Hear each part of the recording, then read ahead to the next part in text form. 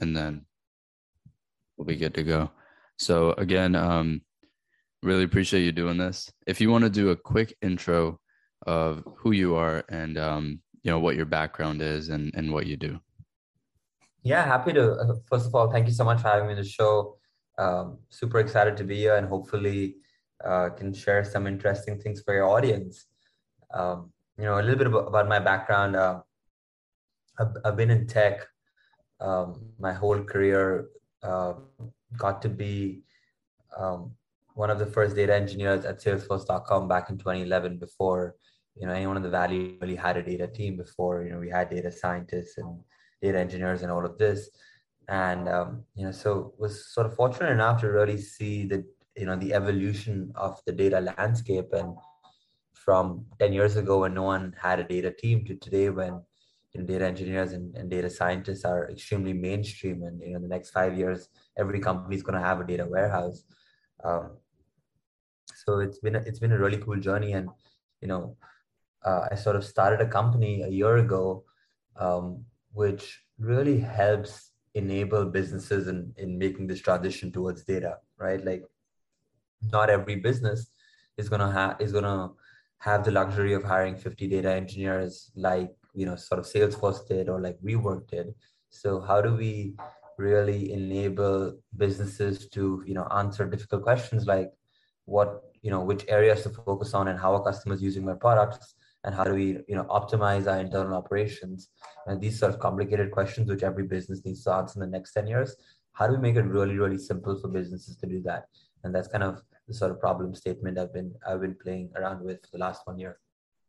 Awesome. So before we get into some of those questions and how, your product helps companies solve them, I do want to touch on why data is important or why it matters. And did you say in 2011 Salesforce had the team? So 2011 did I hear that correctly?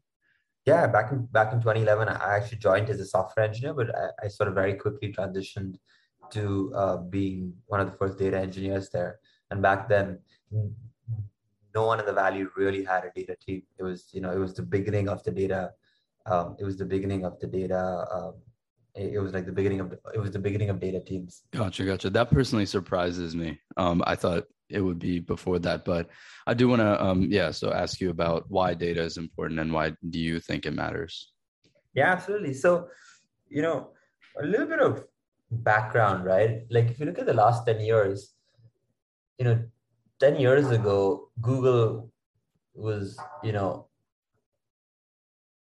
10 years ago, digital marketing wasn't as big as it is today, right? 10 years ago, people were just getting into building websites, and Google came about telling people, if you don't do this, you're not going to exist in 10 years. And sort of 10 years later, that became super true, that the businesses which didn't focus on building an online presence on like what customers were saying, we don't, they probably don't exist anymore. In the same way, in the next 10 years, what's going to become really important is an evolution of this. It's how do you really leverage data to accelerate growth in the business? And what does that really mean, right? So where are your customers coming from? We no longer live in a world where you just have a sort of website. You have ads, you have affiliates, referrals, SEO, you have offline campaigns, word of mouth, all of these different types of campaigns, right? So it's no longer as simple as installing Google Analytics and figuring out what's happening. It's a lot more holistic than that. We have a lot more we have a lot more channels, and figuring out, hey, which channels are actually converting, which channels should I do more on, which channels should I do less on, and how are they using my product? What are my different segments of my users? What's my average lifetime value for, a very active user compared to a first time user? How do I personalize my app experience to be a lot more relevant for them? And then finally, how do I, use automation to make the business more efficient? How can I, decrease OpEx costs, automate some of the financial dashboards, optimize my customer service team, sort of find out who my best sales reps are and enable them. So, these are the types of use cases you're going to have to start to think about in the next 10 years. And it's quite simple, right? If you're really unable to do this, you know, it would be really hard to compete because you sort of competition when it's doing things like this and becoming a lot more efficient at selling and retaining and making the business more efficient. So it's really, the evolution in the next 10 years. And we're already starting to see that. And just like with digital marketing, it really accelerated very quickly. We'll be seeing those trends inside the data space. Right. So what was the state of this when you first started? What were some of the questions that you were answering through data, maybe at Salesforce? And what was kind of the current state of, I guess, the industry in that regard?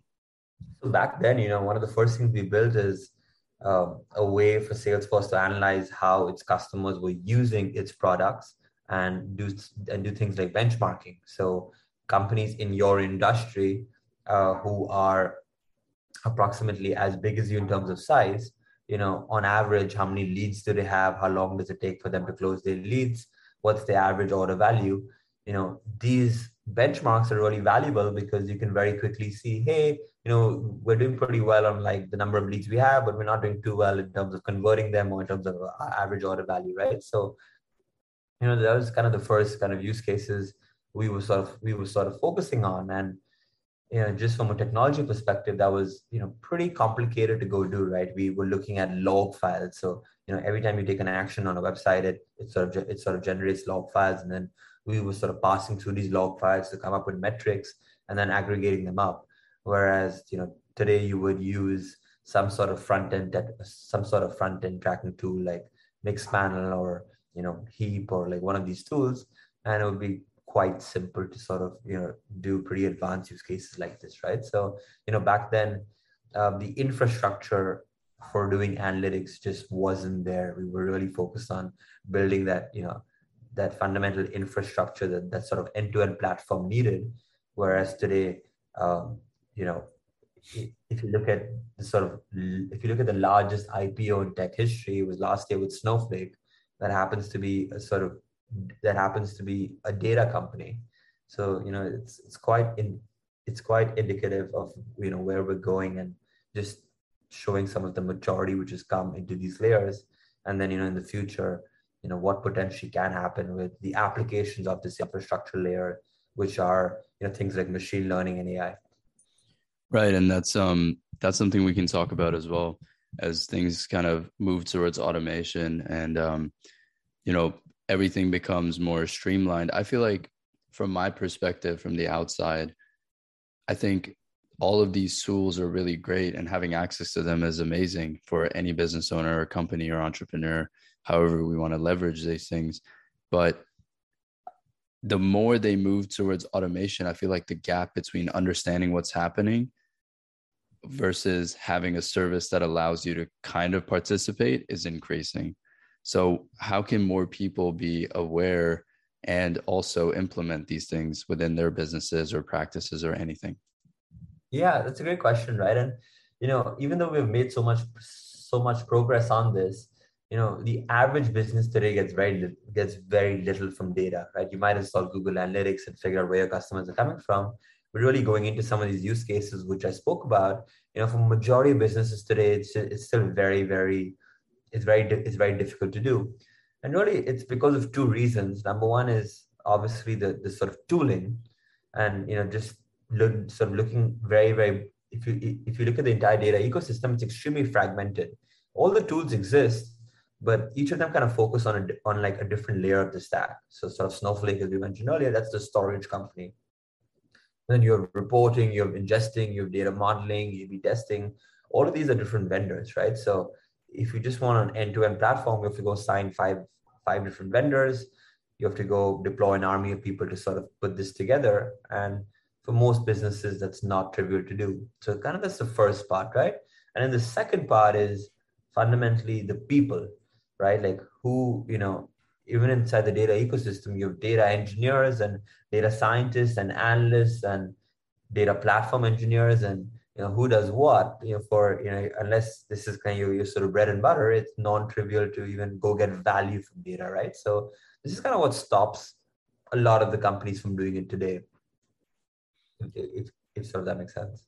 Yeah, that makes sense. And my question kind of was, how can they, I guess, start implementing some of these services, or how can they, use some of these tools that are being offered, including the company that you created, to their Yeah. advantage, without having sort of to use all of the tools or all of the features of the product? What's like an entry level sort of version of this?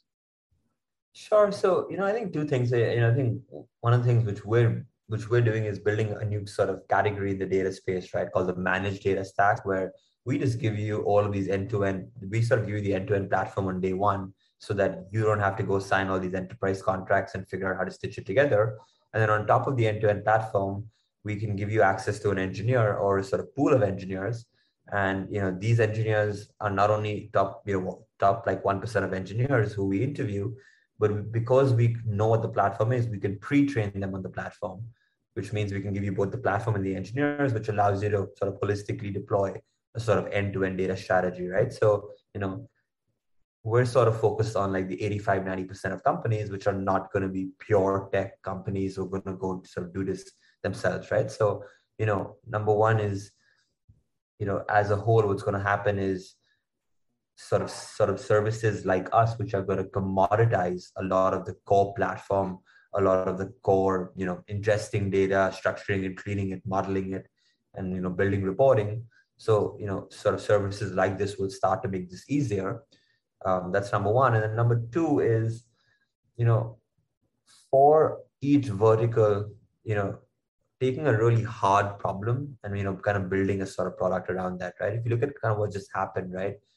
We see a lot of microservices today, right? Slack just does messaging and Zoom just does video, right? So we start to see a gap in the market and someone coming and really taking advantage of that, right? Even an end-to-end application of that is something like Shopify, making it super super super easy to sell online. And then around it will come its own analytics, right? So sort of Shopify can give you analytics around it, Zoom can give you analytics, Slack can give you analytics around that particular use case.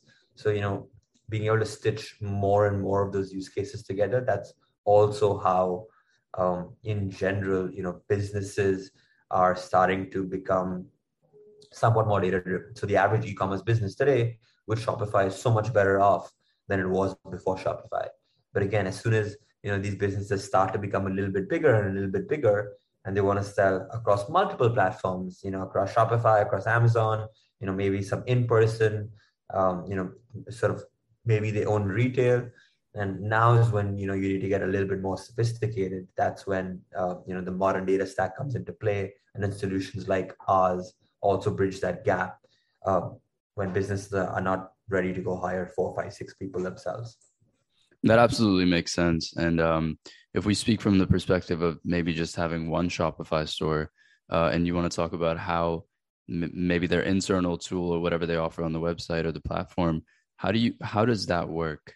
Just for the listeners and for myself as well, because I don't have a background in this and I don't really know much about how data is really captured and how the whole sort of process works. So if you want to talk about that. Yeah. So, when you're using a single tool, right? When you're using Shopify, it's quite simple because they know, they have access to your inventory. They probably do it for you. And then when an order is placed, they know that. So, they can give you analytics of how much stock do you have left and how many orders were sold and, what's your revenue and is this going up or is this going down and, where are the customers coming from? Because it's really a single source, right? And as long as you're kind of playing in a single source, then it's kind of makes a lot of sense to use the analytics which you get.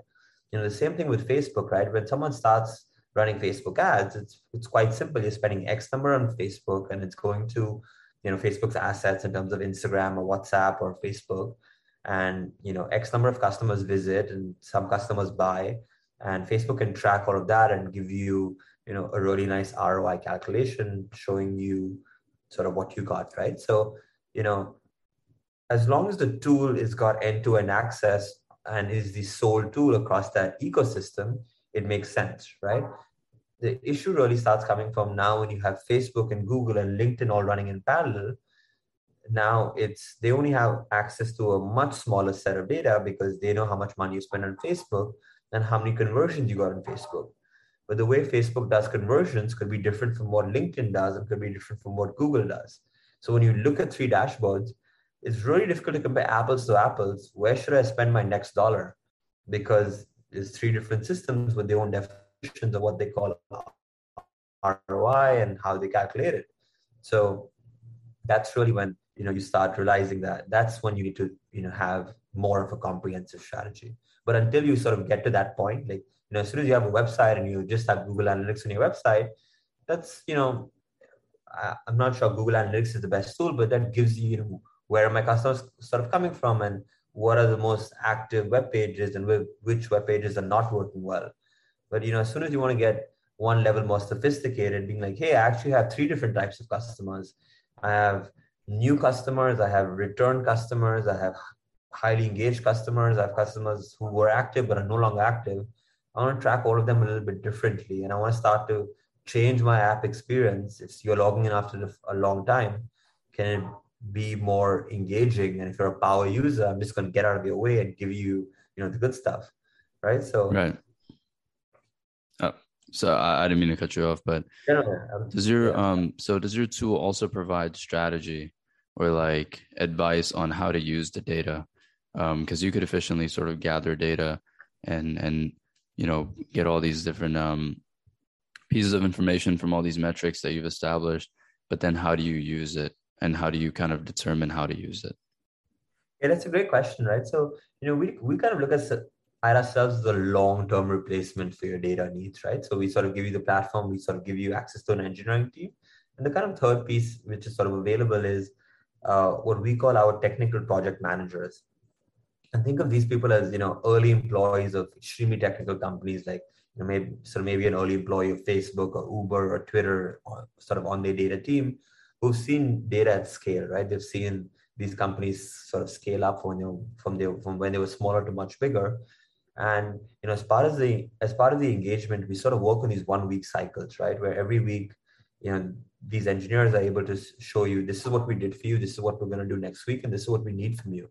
And we have these technical project managers who are on the call, and they don't write code, but they're there. In some ways, they act like a sort of translator between, how do you take a generic business use case and how does that really sort of translate into a technical output. So, they're there to sort of help you figure out, what should we do next? How do we take a big project and break it up into different phases? How do we, based on your industry and your size, what are some good metrics to start with to basically help you get started?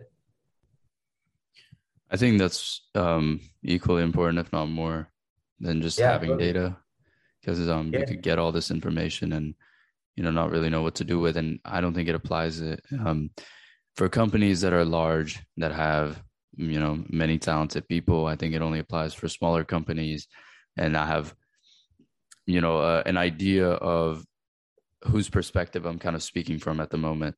But I want to touch more on your personal background. What inspired you to start this? Was this the first entrepreneurial thing that you did, or your venture, or how did that kind of come about? It's a great question. So, before this role, I was at WeWork. I was leading data at WeWork and helped scale the team, from a few people to 100.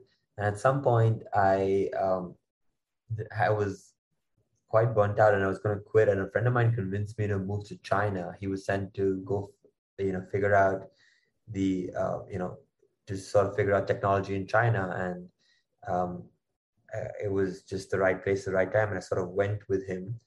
And, 1 year later, this was the beginning of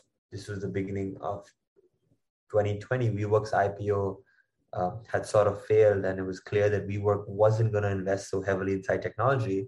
And he went back to America to go focus on some initiatives with WeWork then. And I wasn't quite in the mood. I wasn't quite ready to go back as yet. So I went on a 10-day vacation to Bali.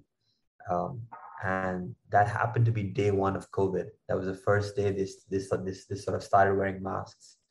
And I got stranded in COVID. I sort of got stranded in Bali for a few weeks. I wasn't able to go back because sort of China was sort of not in a good place. And at some point I just like, why would I go back anyway? And I just, in some ways, moved to Bali, and I was there with a small handbag, and it became home for 2 years, and now I sort of call Bali home. And I sort of quit WeWork and was able to like transition out. And so in some ways, you know, it kind of came, and building 5x came out of sort of necessity, like taking a few months off, taking a small sabbatical off after that, and just kind of figuring out what do I want to do. um, so it came kind of very organically. I've always wanted to sort of build uh, my own business, so to give a shot to entrepreneurship.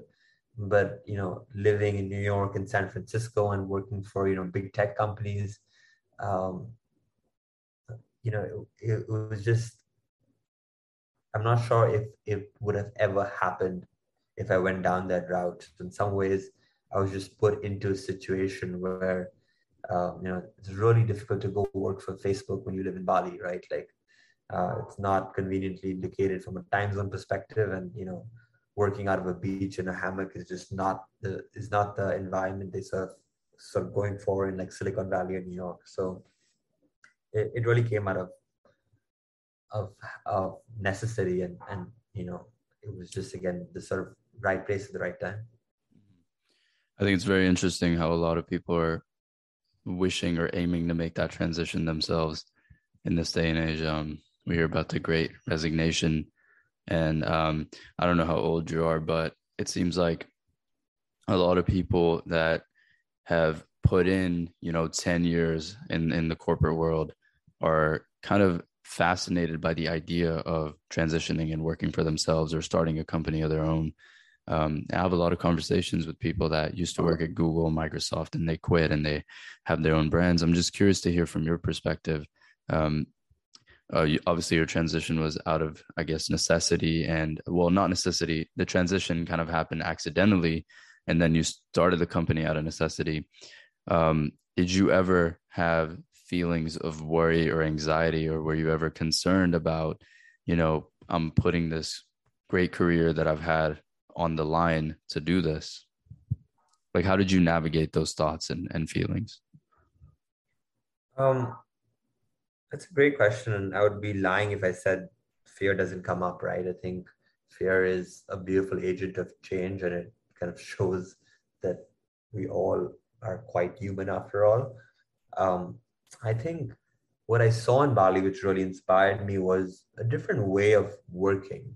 I saw a lot more balance in life between doing and being.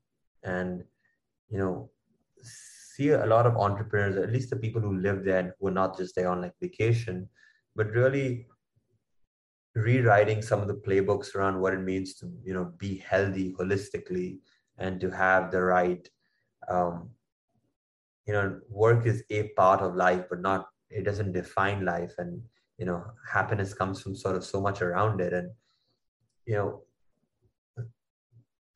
had some values, was really kind of inspired by taking some of this new playbook, which I learned, and how do we actually not just build a sort of company which can help commoditize data and be able to, add value for businesses, but how do we rewrite some of this playbook between how companies and employees work and, work and play sort of together, right? So we had 4 core values, which we sort of started with. And the first one was called the hammock value, which is, if I can't build this from a hammock in Bali, I'm not interested in building it.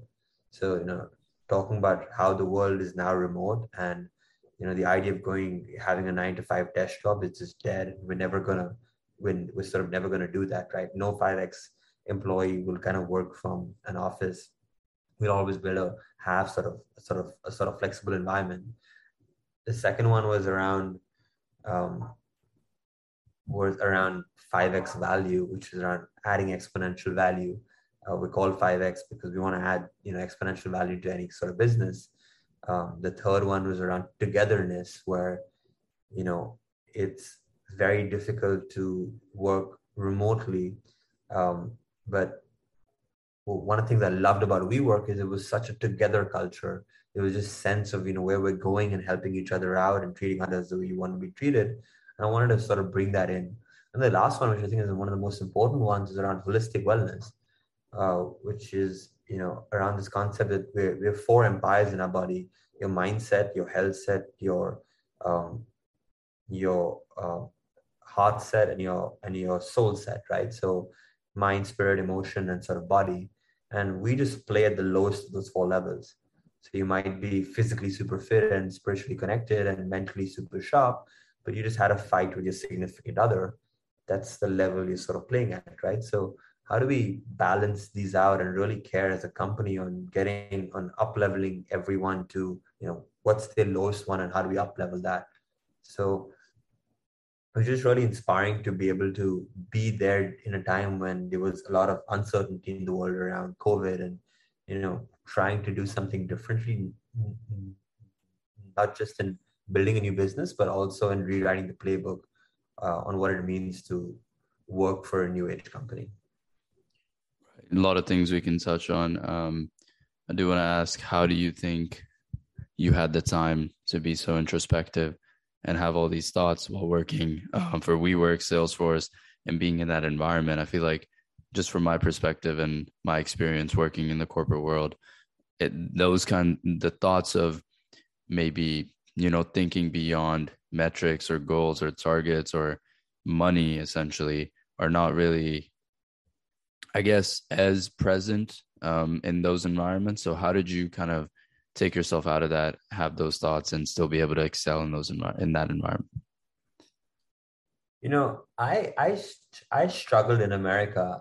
America wasn't very good for me. At a point in WeWork, I was doing fairly well in the corporate world, but I was going out 5 nights a week and having that same, sort of every day looked the same, waking up slightly hungover, working hard, and doing the same thing every day.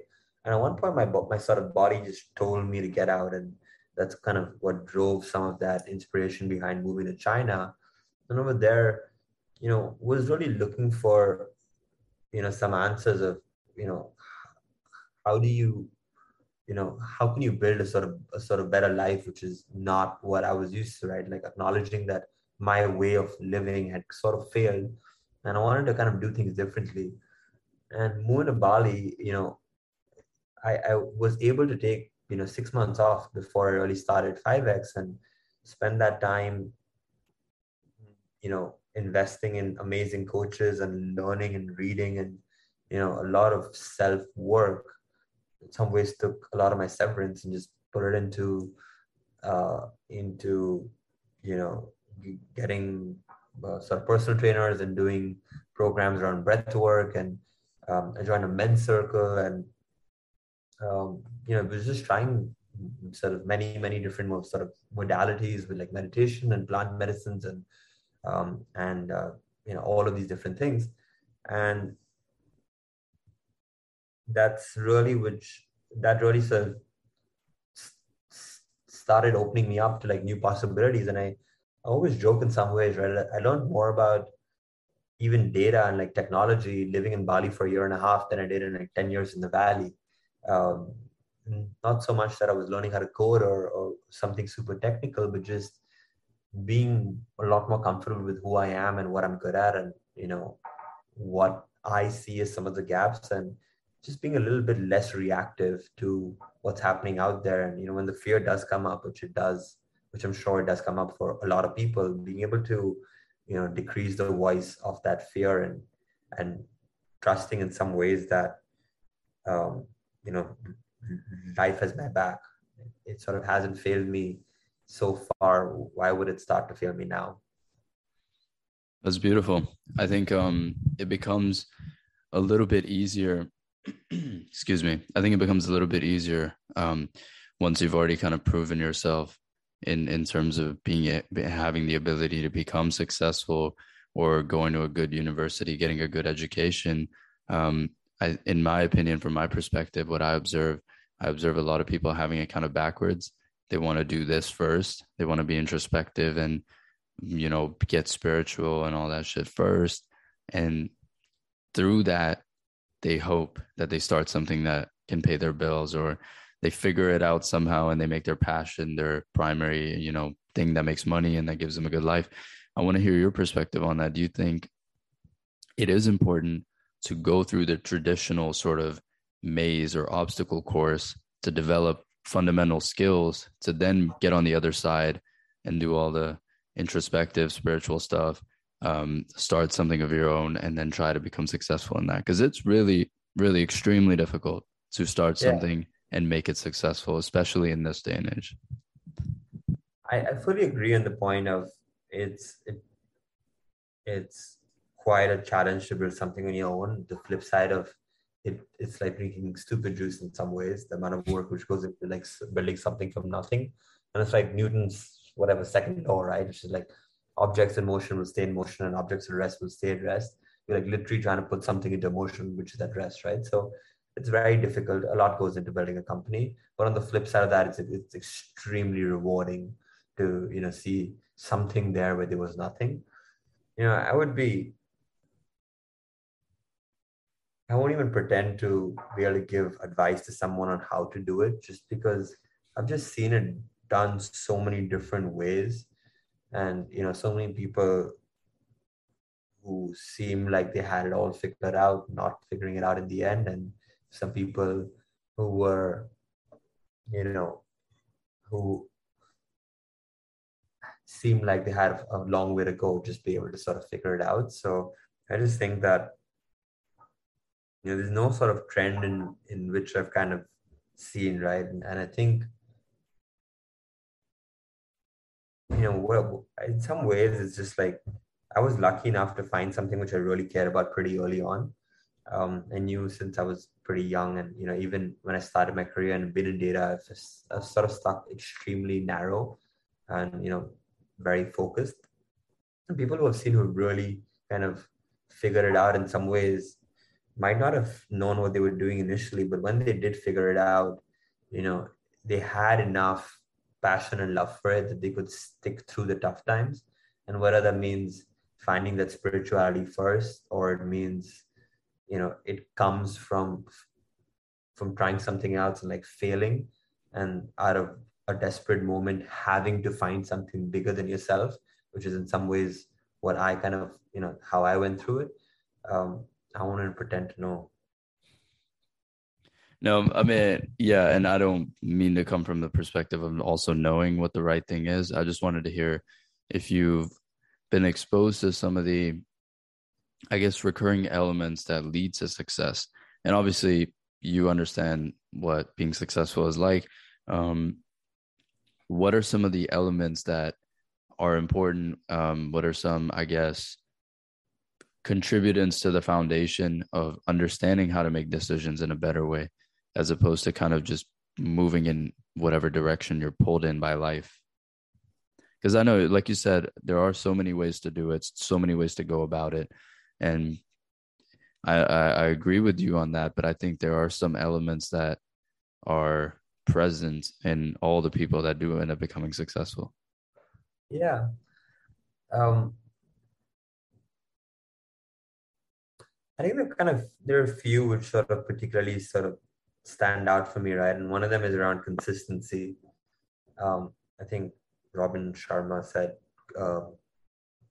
consistency is like the mother of like mastery, and whatever you do every day, you're just going to get pretty good at doing. And that's just from experience proven to be extremely, extremely valuable. Um, if you wake up and think about the same problem every day, it's just a matter of time before you figure it out, right? And it doesn't matter where you're starting from. Like, doing something every day is the ultimate leveling field. So I think, consistency has been something which has been very helpful. And I think, there's this concept of, being original in some ways. Like, I think, as soon as you see someone become successful, people try and copy that playbook. And that hasn't ever made sense to me. It's always been like a show way of becoming second best, right? It's somebody else's playbook. And, we've seen a lot of people get into drop shipping because somebody else got into it, and getting into e-commerce, or, building a consumer business, or making TikTok videos, right? And, the sort of reality is the top 1% make it all, right? And then you have like 99% of people there, even looking at like influencers, and I don't even have Instagram anymore, so I won't pretend to know anything about it. But by trying to copy someone else's lifestyle or what they're trying to do, or even in business, trying to copy someone else, it seems to me like it's more of a pathway of unhappiness than ever finding really what you saw behind it, right? It's just it's trying to chase. So I think in some ways having like a vision which is bigger than that and like kind of more inspiring and really sets, it's like it lights this fire in you, in your soul. It aligns with what your purpose is, and you might not know what to do and how to do it. If you did, then it's not really that exciting. uh, but it kind of has to be bigger and bolder, but most importantly sort of original. I think that's kind of one big thing which I've seen. And the second thing is just the consistency. Like, working 18 hours a day is not, that's not exciting to me, to work 18 hours a day and, you sort of burn out in a year or two. Can you do something for like 10 years? Can you do it in a way which 10 years later you still love it and show up every single day to do it? You know, that's, those are my heroes, not the one-hit wonder or someone who built a business in 2 years, but burned the adrenals out after that and were just, sick for most of their life after that. So, Right. I think that's a good place to end this. I appreciate your time. If you want to let everybody know where they could find you, the website, service, anything else. yeah, absolutely. Thanks so much again for having me on the show. Um, Very, very grateful to be here. Our website is 5x.co, 5x.co. And if you want to reach out to us, you can just sort of shoot us an email at hello@5x.co. I believe you can find us on all the social media channels. It would be Data with 5x. And yeah, looking forward to hearing from you. I hope some of this was interesting. And thank you so much for having me on the show again.